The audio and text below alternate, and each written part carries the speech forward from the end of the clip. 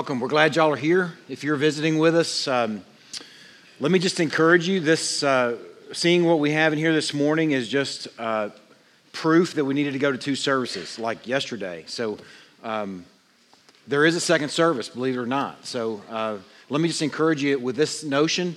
If there's some reason that you have to go to the first service, then by all means keep after it. But if you have the freedom of moving between services, I encourage you to maybe consider coming to the second service and going to the Bible study hour in the first hour. So we're kind of trying to feel our way through this transition, and that's just something to consider. Don't feel enslaved to that idea, but if it's 6 in one, half dozen another, then in your case, then please help us with that and kind of consider going to that second service next week. I'm going to pray for another church in our community, and then I'm going to sort of introduce our morning, and then I'm going to have a brief prayer again. So don't be discombobulated by that. And then we're going to get into the book of Job this morning. So let me pray. God, we are thankful for our time together this morning. I'm thankful that we have the chance to lift up another church this morning. I want to pray for Travis and for Kayla Chappelle and for Fellowship Bible Church, Lord. We want to lift up this church and lift up this pastor and his wife. Lord, I ask that you would bless Fellowship Bible Church. I'm thankful for the ministry that they've had in Greenville as long as I've been here, as long as as my family has been here for the last 15 years. Lord, I'm thankful for the role that Travis and his wife are playing in this next season in Fellowship Bible Church. Lord, we want to lift them up and pray that you would bless them, Lord. Give them great problems of seating issues and parking issues and children's space issues. Lord, I pray that they would have to wrangle with these as we have. Lord, I pray, too, for Travis as he's preaching each week that you would bless him, that you would fit him, that you would fuel him with worship. Lord, I pray that you would guard him from sort of the rigors and routines of a job and, Lord, remind him of a calling and just use that, Lord, to equip the saints. Lord, we are entrusting Fellowship Bible Church to you this morning. In Christ's name we pray. Amen. So I have been in a season of melancholy for the last few years, like years. It's been bizarre, and I don't know that my whole life has been that way. I don't think I'm characterized by being melancholy, but for a number, I would say probably 3 or 4 years now, a season where I've just had this profound sadness, this inexplicable sadness. Get up in the morning and feel this sort of overwhelming sadness, and what even makes it more difficult is not being able to put your finger on why. So I went to bed last night. It was actually night before last. Christy was gone. She's been out of town this week, and I had a chance to just think for a minute before I went to bed, and I thought, man, I'm really happy. I wasn't happy because Christy was gone. I'll explain that in a minute. I was going to bed, and in fact, it's been a recent season where I get up in the morning too, and I'm like happy when I get up, and it's been really nice. And I went to bed that night, and I was thinking about all the reasons that I have to be happy. Our kids are growing up to be, awesome. We really enjoy them. We're not one of those sets of those parents that can't wait to be away from our kids. We really enjoy our kids. We're thankful for the young people that they're growing up to be. Christy and I are enjoying what we're seeing in them and enjoying each other. We were apart from each other last week, and I really missed her, and she missed me. So that's good. Those are good things to be happy about. We were glad. I was glad that she was home. We were happy to see each other and happy to be back together. Life is just good, and I was going to bed thinking about that, and then I was thinking along with that thought, life is really good and I'm happy. I was thinking God is really good. Just really this overwhelming sense of God's goodness. But I've been studying Job. And preparing to teach the youth, and we're coming to a close of that journey with the youth in these next few weeks, and we're coming to the beginning of that journey with our church family as a whole. And immediately my mind went to Job, and I thought, will I love him? Will I enjoy him? Will I think him good when things aren't good? Man, I had to wrestle with this question. I wasn't overwhelmed with profound sadness just like that. I just thought, though, this sobriety, in that moment of happiness, this sober thought, is my faith sort of a mercenary faith? Is my faith in it for the loot? Am I in this thing for when things are good and not just because of who he is? And man, I think that's a wonderful and important question that comes in our journey in Job. I think it's going to take wisdom to figure that out. I don't know that I've had profound revelation on that, but I think in our time in Job, the time that I've spent there and the time that we'll spend in Job, we will come to at least some sense of an answer, some insight into our own faith and some insight into what it means to have pure and whole faith.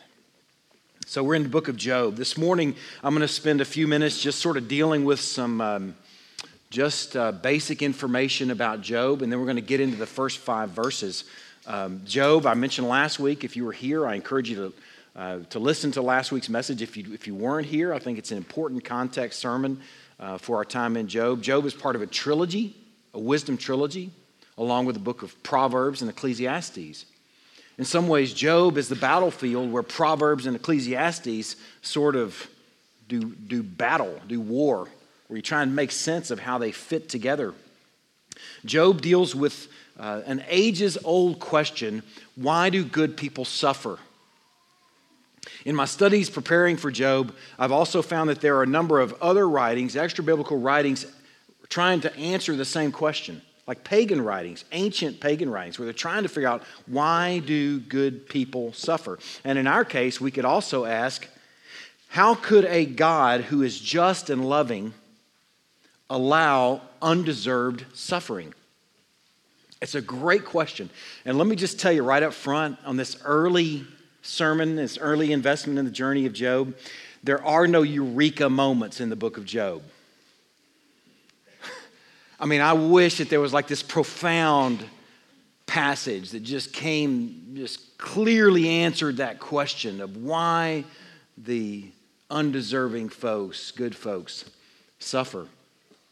But let me just encourage you with this flip side thought. If you get snagged on that, if you're like, oh, well, I'm not going to come back to any of the Job sermons if I don't get an answer to that question, I want you to consider the flip side question is, what kind of God is it who's also loving and just, who would give undeserved blessing? Now, that's the same God that we're talking about.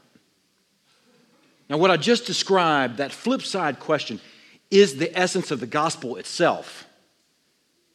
Undeserved blessing. We don't question that God. We just enjoy that God. So my encouragement at this beginning of this journey, or this somewhat the beginning of the journey in Job, is to just enjoy this God. You may not get an answer to that question of undeserved suffering. I think we'll probably deal with some bigger questions, like what is wisdom and where do we get it and who has it? Those are probably the bigger questions that we deal with in Job. And as we consider these questions, even the first question, as we try and wrangle with undeserved suffering, I think God is going to do a supernatural work in us and on us as we just submit to His Word and just climb into His Word and let the Word do what it does. We know it's not going to return void. We know that if we ask for wisdom, He'll give it to us. We know that if we seek, we will find.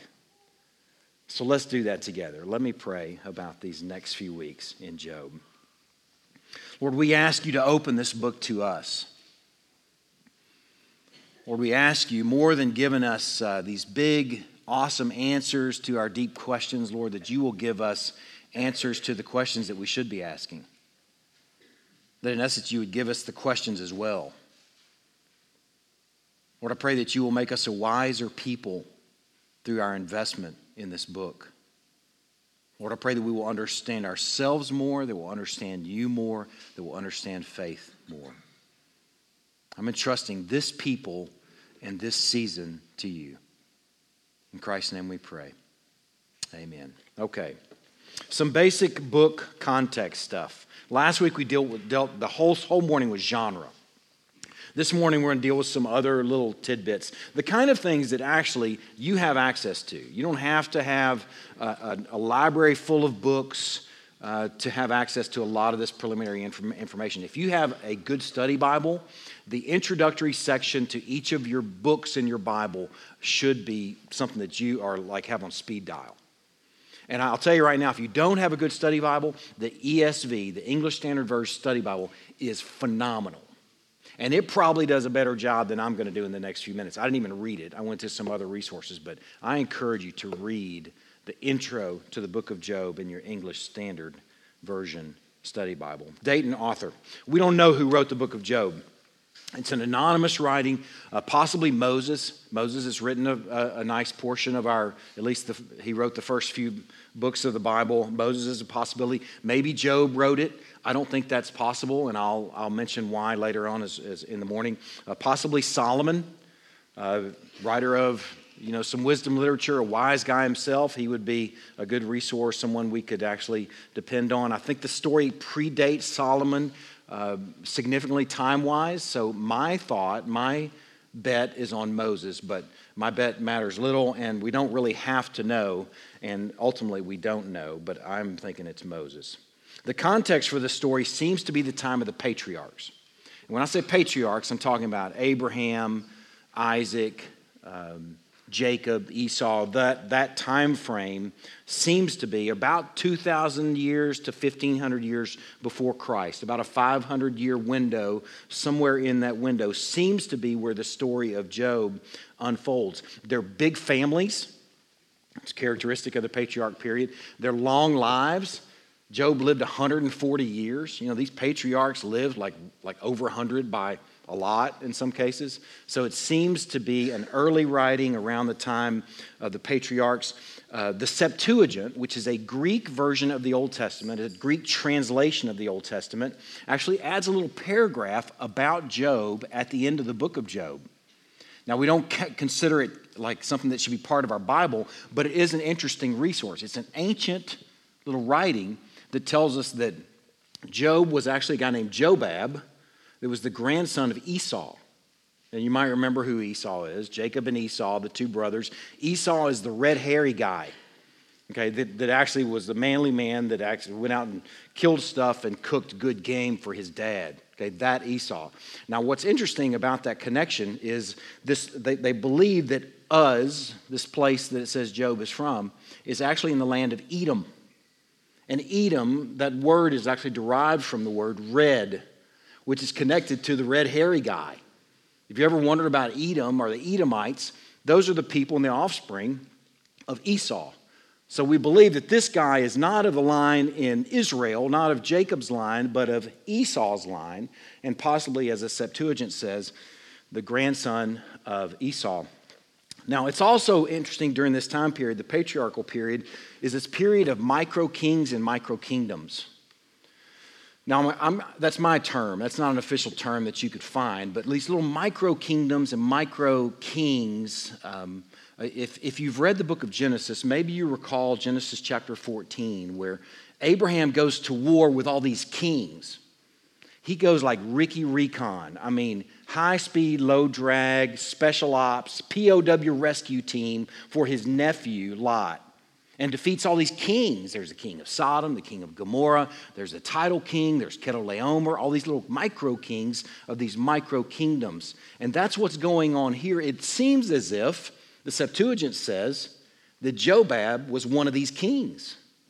It also lists his three friends, Zophar, Bildad, and Eliphaz, as kings as well. Little micro kings of micro kingdoms. Again, something else that places it in the period of the patriarchs. The way I sort of envision this whole thing, these micro kings and micro kingdoms, if you've ever been to Scotland or Ireland or Germany, you're driving around. This was crazy in Ireland. We're driving around Ireland and you just look on these random hillsides and you see a castle. You drive a little bit further, there's another castle ruins. There's another castle all over, and they litter all over Europe. And there's this sense of maybe that during that feudal period, that where there's monarchies and feudalism and all that stuff is going on, that maybe they had these little micro kingdoms. That might be a way to sort of visualize. Everybody had their own little space in these own little kingdoms. Now, the characters of the story. Job is obviously a main character. We don't have to work real hard to know that. Job's wife is part of the story. She's not a profound part of the story. She's not mentioned very often. She's only really mentioned once or twice. She's not mentioned in really a positive light at all. Job has a first crop of children of 10. Okay, we'll talk about that in a moment. God is one of the characters in the story. Satan is one of the characters in this story, and specifically his name means accuser. Now, something that's interesting, he's not the only Satan in the story. There are a number of accusers in the story, to include the wife and the three friends. But Satan proper, we believe, is playing a significant role in chapters 1 and 2. They're his three friends, and remember, I'm going to use air quotes every time I use these guys, these micro-kings, Eliphaz, Bildad, and Zophar. Larry, Curly, and Mo, you could also think of them, but they're not stupid. Okay, they're not stooges. I probably shouldn't even say that, because they're actually pretty brilliant, but they're not speaking truth into Job's life. There's a young fellow that thinks he knows everything named Elihu that you meet toward the end of the book. There will be also at the very end of the book a whole new crop of sons and daughters, to include a daughter named Jemima, which means dove. There's some youth laughing here because they know where this is going. Another daughter named Keziah, her name means cinnamon. And another third daughter named Karen Hapuk, whose name means horn of eyeshadow. So these apparently really beautiful daughters, cinnamon, dove, and horn of eyeshadow. And it's kind of cool. The book of Job is sort of like a country music song that plays backwards. By the end of it, he gets all his stuff back. He gets his truck back, his grandma comes alive, his dog comes back, all those things. Awesome. So country music played backwards. Okay, now here's the structure of the book of Job. Okay, I just want to, in case you're reading, and I shouldn't say in case, I hope you're reading. For this next 3 months that we have together, I hope you're reading the book of Job. You can totally read ahead. You know that's not cheating. You can totally read ahead and be prepared. Here's a structure of the book of Job. The first 2 chapters are the prologue and are prose, just storyline. Okay? Chapter 3 through 31 are dialogues between Job and his 3 friends, Eliphaz, Bildad, and Zophar. Okay, and then after that is really a monologue from the young guy named Elihu, chapters 32 through 37. And then there's another monologue from Yahweh himself, chapter 38 through chapter 42, verse 6. And then there's the epilogue at the very end, which is also prose, just words, not poetry, chapter 42, verse 7 through 17. So the middle section of this book is poetry. From chapter 3 through chapter 42, verse 6, is ancient Hebrew poetry. And at the very beginning and the very end is prose. Okay? Now, how has Israel and the church treated the book of Job? Okay, we're about to get into the text, and we're not going to spend a ton of time in verses 1 through 5 this morning, but we're going to spend enough time to where we meet and get acquainted with this guy, Job. But I want to take just a moment and consider, how has Israel and the church looked at Job over the ages? Well, Ezekiel is the only Old Testament book that mentions Job. Okay, he's the only one that mentions Job, and he says of Job that he's among the most righteous men to that point in history. Ezekiel would have been around 600 years before Christ. Okay, that doesn't date Job to 600 years before Christ. It's just where the story is continuing to be told. Okay, and Ezekiel, he mentions him as one of the most righteous men to that point in history, along with Noah and Daniel. Okay, that's at least how the ancient Israelites viewed him. Ezekiel gives us a window. Now James, the New Testament book James, gives us a view into the early church's view on Job. James says in chapter 5 that Job is a picture of steadfastness. Okay, he also says in that context that God is proven, in the story of Job, God is proven compassionate and merciful. So we can read that just from the outset as we journey together in the book of Job, knowing that ultimately God proves compassionate and merciful, and Job proves steadfast. And I would imagine that in James's context, he's one of the first, if not the first, pastor of the church in Jerusalem, that Job would be sort of a go-to guy. Being a Christian in ancient Jerusalem, Jerusalem was probably a very difficult place to be a Christian. It'd be like being a mouse at a cat farm. Man, you're doomed. You're doomed. And Job would be a go-to guy. Now, over the 2,000 years of church history, The story of Job has been told over and over and over again, and here's sort of the big picture, bird's eye storyline for the church over the last 2,000 years. Job is presented as a patient, righteous man who is worthy of imitation. A patient, righteous man who is worthy of imitation. And let me just tell you right now, I like finding new things. I like charting new territory. But when it comes to standing on broad shoulders of the church, I want to stand squarely on the church's shoulders. And we're going to be right where the church has been for 2,000 years. And the central message for the book of Job is going to be imitating this guy. He's worthy of imitation. Now, the second thing that the church has done for 2,000 years is the church has recognized in Job that he is a prefigure of Christ. A beautiful and wonderful prefigure of Christ. This was crazy in studying the early church. The early church used to read Job during Passion Week.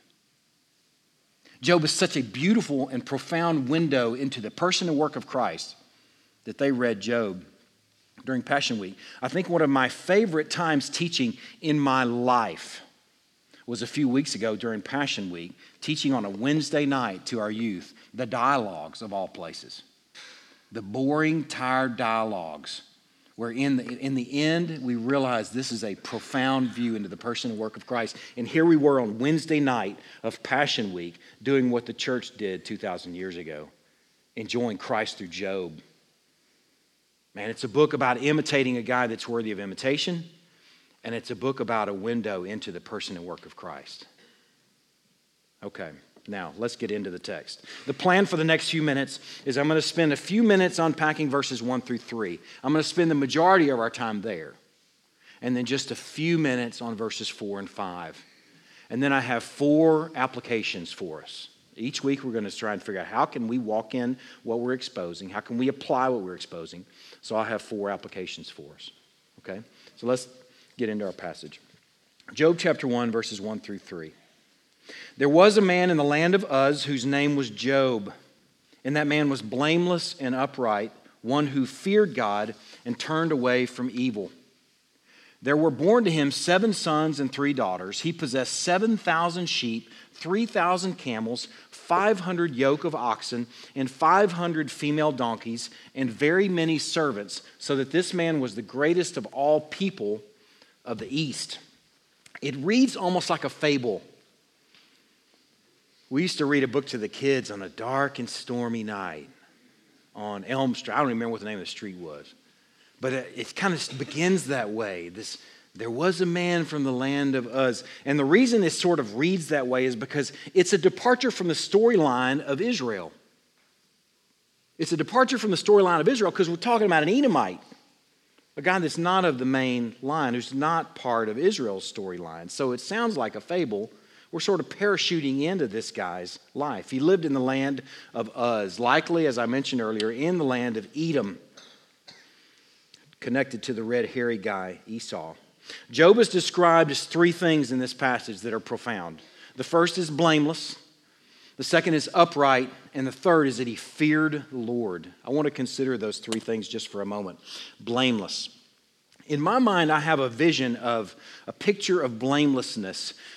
Some real just stupid illustrations. One is from a movie that I saw years ago. I love me a good sports movie. I mean, really, Rudy is one of my favorites. Some of you watched Rudy back in, I think it was 1990, something like that. This story of a guy that wanted to play football for Notre Dame, but he didn't have the money, he didn't have the grades, he didn't have the physical ability, but this guy was all in. He hired a tutor. Apparently he was dyslexic and had to have a tutor to help him with his schoolwork just so he could get the grades, just so he could pass the test. And I don't know where the money came from. I can't remember the rest of the story. But this guy was focused. He was driven. He was all in wanting to play football for Notre Dame. It seemed like at the end of the movie he actually got to play a play or two. It's a great story. I also think about a guy named Jim Elliot, a martyred missionary that once said, if you're going to be somewhere, be all there. Man, I love that phrase. That's one that became dear to me when we first moved to Greenville. Greenville, Texas, man, everybody, we had no familiarity, no exposure with Greenville. We didn't even know where Greenville was. and we moved to Greenville, and one of the things that Christy and I reminded each other of often is if we're going to be here, let's be all here. Okay, those are visuals of this term blamelessness that means being all in. But the term when it comes to God is being all in with God. The word in its strictest sense means complete and perfect. Not perfect as in sinless, but perfect as in whole. Complete, then you can understand why we're talking wholeheartedness, being all in. The blameless worshiper is sold out for God. Man, they're not double-minded, they're not half-minded, they're not half in, they are all in. Something else that the word means, here's another place where it's used, and just listen to this. This is so beautiful, and this is going to come full circle over the course of our time in Job. Listen to this in the book of Exodus. Your lamb shall be without blemish, blameless. That's what that word means, the same word. Your lamb shall be without blemish, a male, a year old. You may take it from the sheep or from the goats. It's also used in the book of Leviticus. If his offering is a burnt offering from the herd, he shall offer a male without blemish, blameless. We're not talking about a guy who's sinless. We're talking about a guy that is a suitable offering. And this is where I hint, and wink at where the book of Job is going. If this is a prefigure of Christ, he better be a suitable offering, because he's going to be offered up over the course of the book, and God only offers good things. He's blameless. He's upright. The word actually means virtuous and straight. Upright kings were commended for doing what was right in the eyes of the Lord, in contrast to the period before the king. As you may remember how the book of Judges ends. It ends with the phrase that everyone was doing right in their own eyes. Okay, that's the opposite of what is upright. Upright is doing what is right in God's eyes. Now here's what's really cool. Those two words, blameless and upright, are used often together, or at least in the same vicinity in the book of Proverbs, developing the concept and the picture of someone who is morally sound, a son who is morally sound. This is the son who heeds the commands of his father and gains wisdom. And this son is going to be marked by rightness, i.e. righteousness, and obedience. This is Job, blameless and upright. Job also feared the Lord and turned away from evil. Proverbs chapter 1 verse 7 says, the fear of the Lord is the beginning of knowledge. And fear in Proverbs and in Job are not horror. They're not running from God because you're afraid of God. The word actually is better understood as to mean awe. This man was in awe of God. He did not view himself as the center of creation.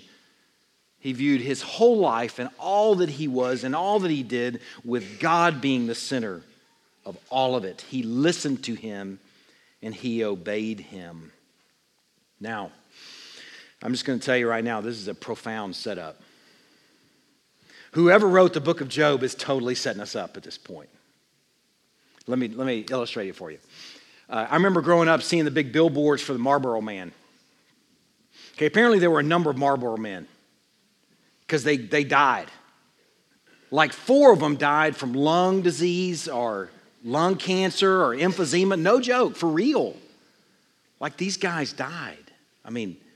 But man, they were the picture of Marlboro. I wasn't a smoker. My family didn't smoke, but I remember seeing the picture and think, man, if I were going to smoke, I'd want to look like that guy. He's the picture of manliness, right? You see the Marlboro Man and you would think Marlboro. Well, Job is the poster guy. He's the billboard guy for Proverbs. He's the Proverbs man, okay, in so many ways. If Proverbs were a movie, Job would be the star. If Proverbs were a song, Job would be the chorus. If Proverbs were a product, Job would be the jingle and he would be the logo.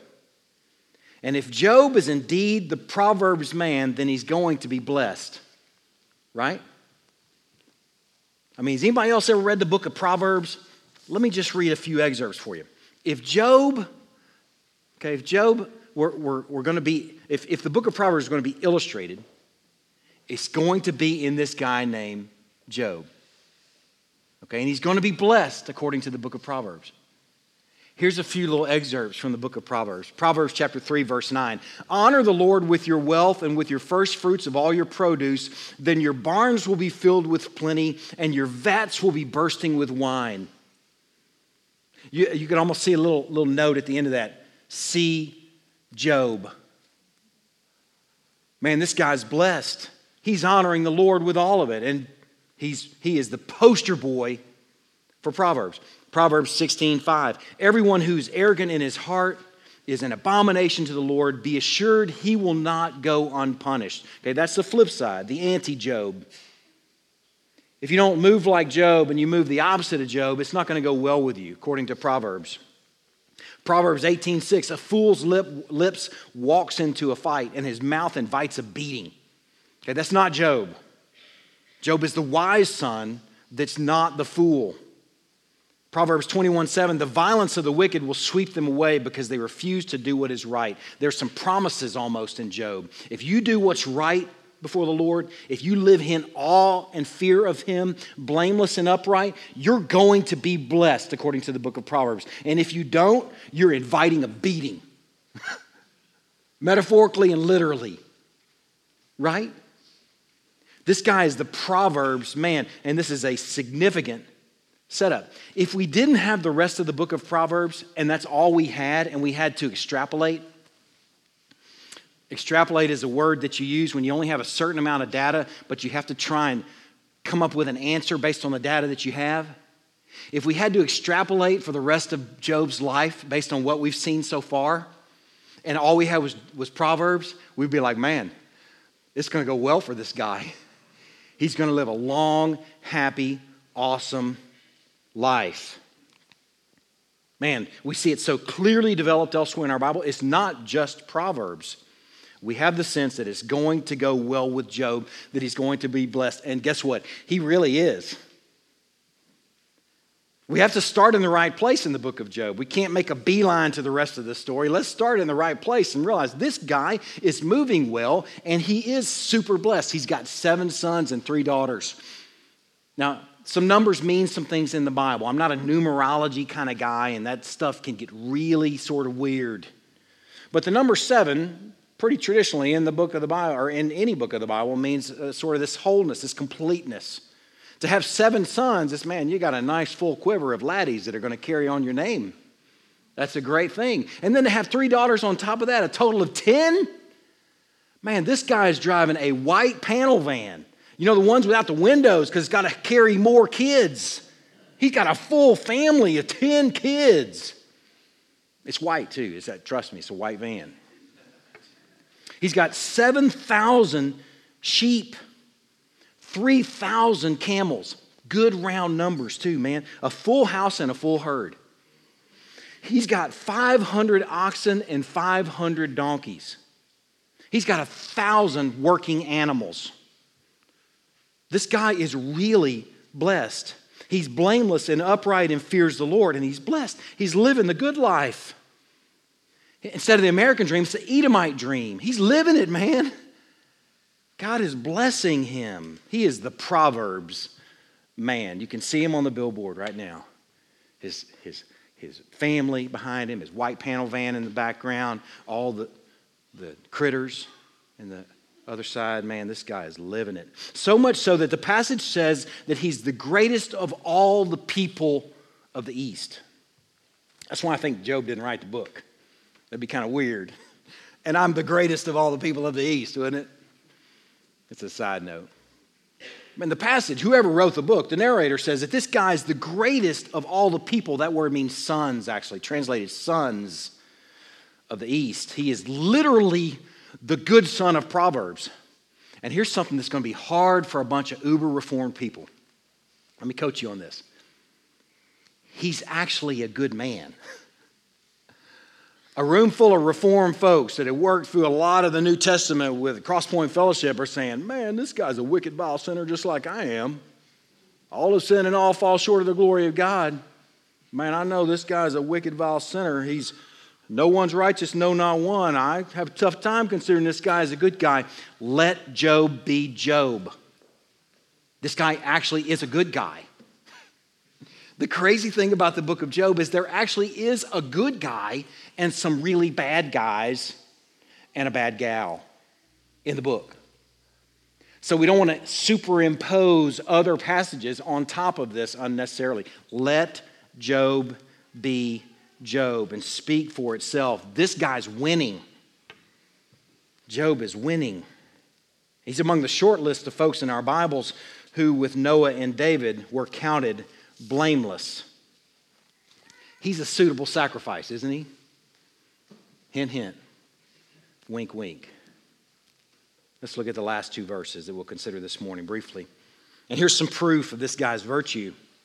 Chapters 4 and 5, his sons used to go and hold a feast in the house of each one on his day. And they would send and invite their 3 sisters to eat and drink with them. And when the days of the feast had run their course, Job would send and consecrate them. And he would rise early in the morning and offer burnt offerings according to the number of them all. For Job said, "It may be that my children have sinned and cursed God in their hearts." Thus Job did continually.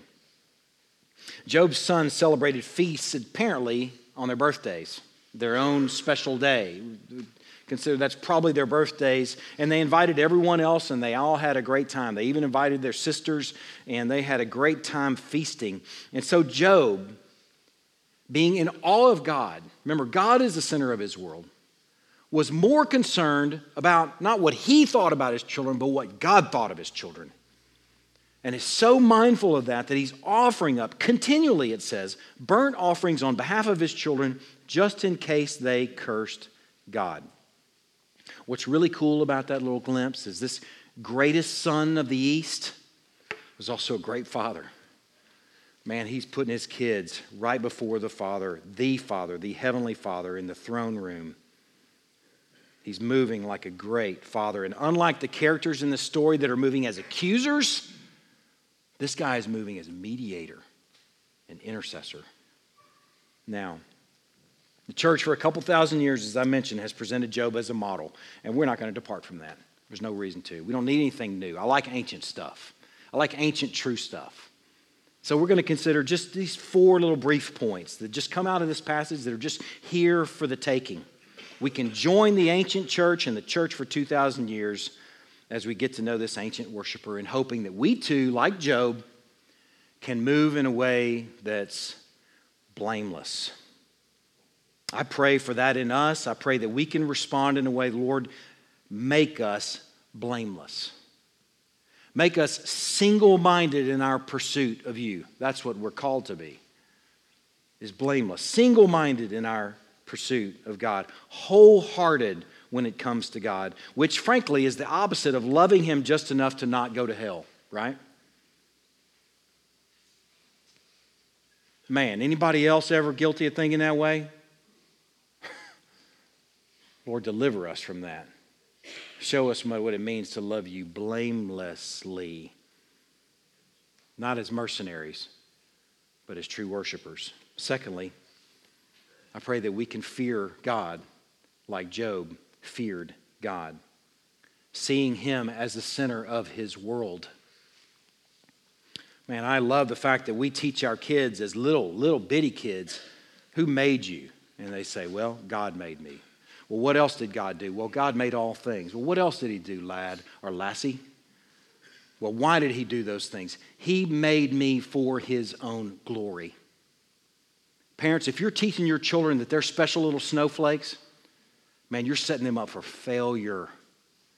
I mean, in life, much less faith. In life, man, teach them that something else is the center of their universe. We should know that. The center of our universe is what it means to fear God is God is the center of our universe. His purposes prevail. His purposes are what matters most. Third, I think it's fair to want to be the Proverbs poster boy and poster girl. There's nothing wrong with that. That wasn't set up as something that's sort of foolish. That is, in fact, very wise to want to be the wise son or wise daughter following what a good father has told us to do and be? Why wouldn't we want to walk in wisdom? And why then shouldn't we expect resultant blessings? It's fair. The book of Proverbs is true. It's not all the story, but it's true. There's nothing wrong with moving well and expecting good blessings. But don't make an idol of those expectations either, because God might be working something that's more important than your blessings. Fourth, we should be mediating and interceding for others.